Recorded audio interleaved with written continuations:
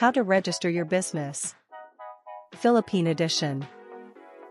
First, let's find out what are the advantages of having a business. It avoids low ballers. You can set your rates. You are more motivated. And for future financial freedom. What are the disadvantages? Not disadvantage per se. But you work harder. You commit more. And have a deep sense of why. Before you register, you need to set your business structure. Is it sole or single proprietorship? A partnership? Or a corporation?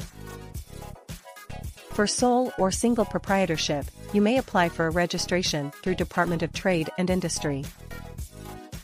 For partnerships and corporations, you may go to the Securities and Exchange Commission to register.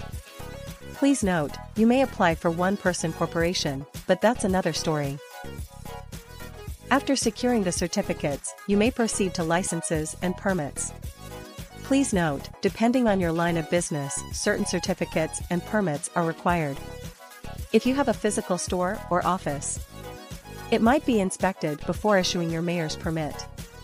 Cities and municipalities differ in requirements for business permits. Please check with them first before processing. For businesses that are fully online, you might just need to proceed to the Bureau of Internal Revenue. You will need a certificate of registration, official receipts, and books of accounts. Please proceed to the nearest RDO to find out more or check their website. Thank you for watching. Be sure to follow us on our account.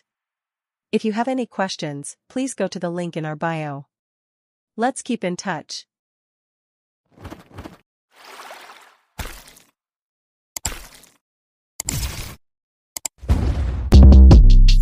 Shortcast Club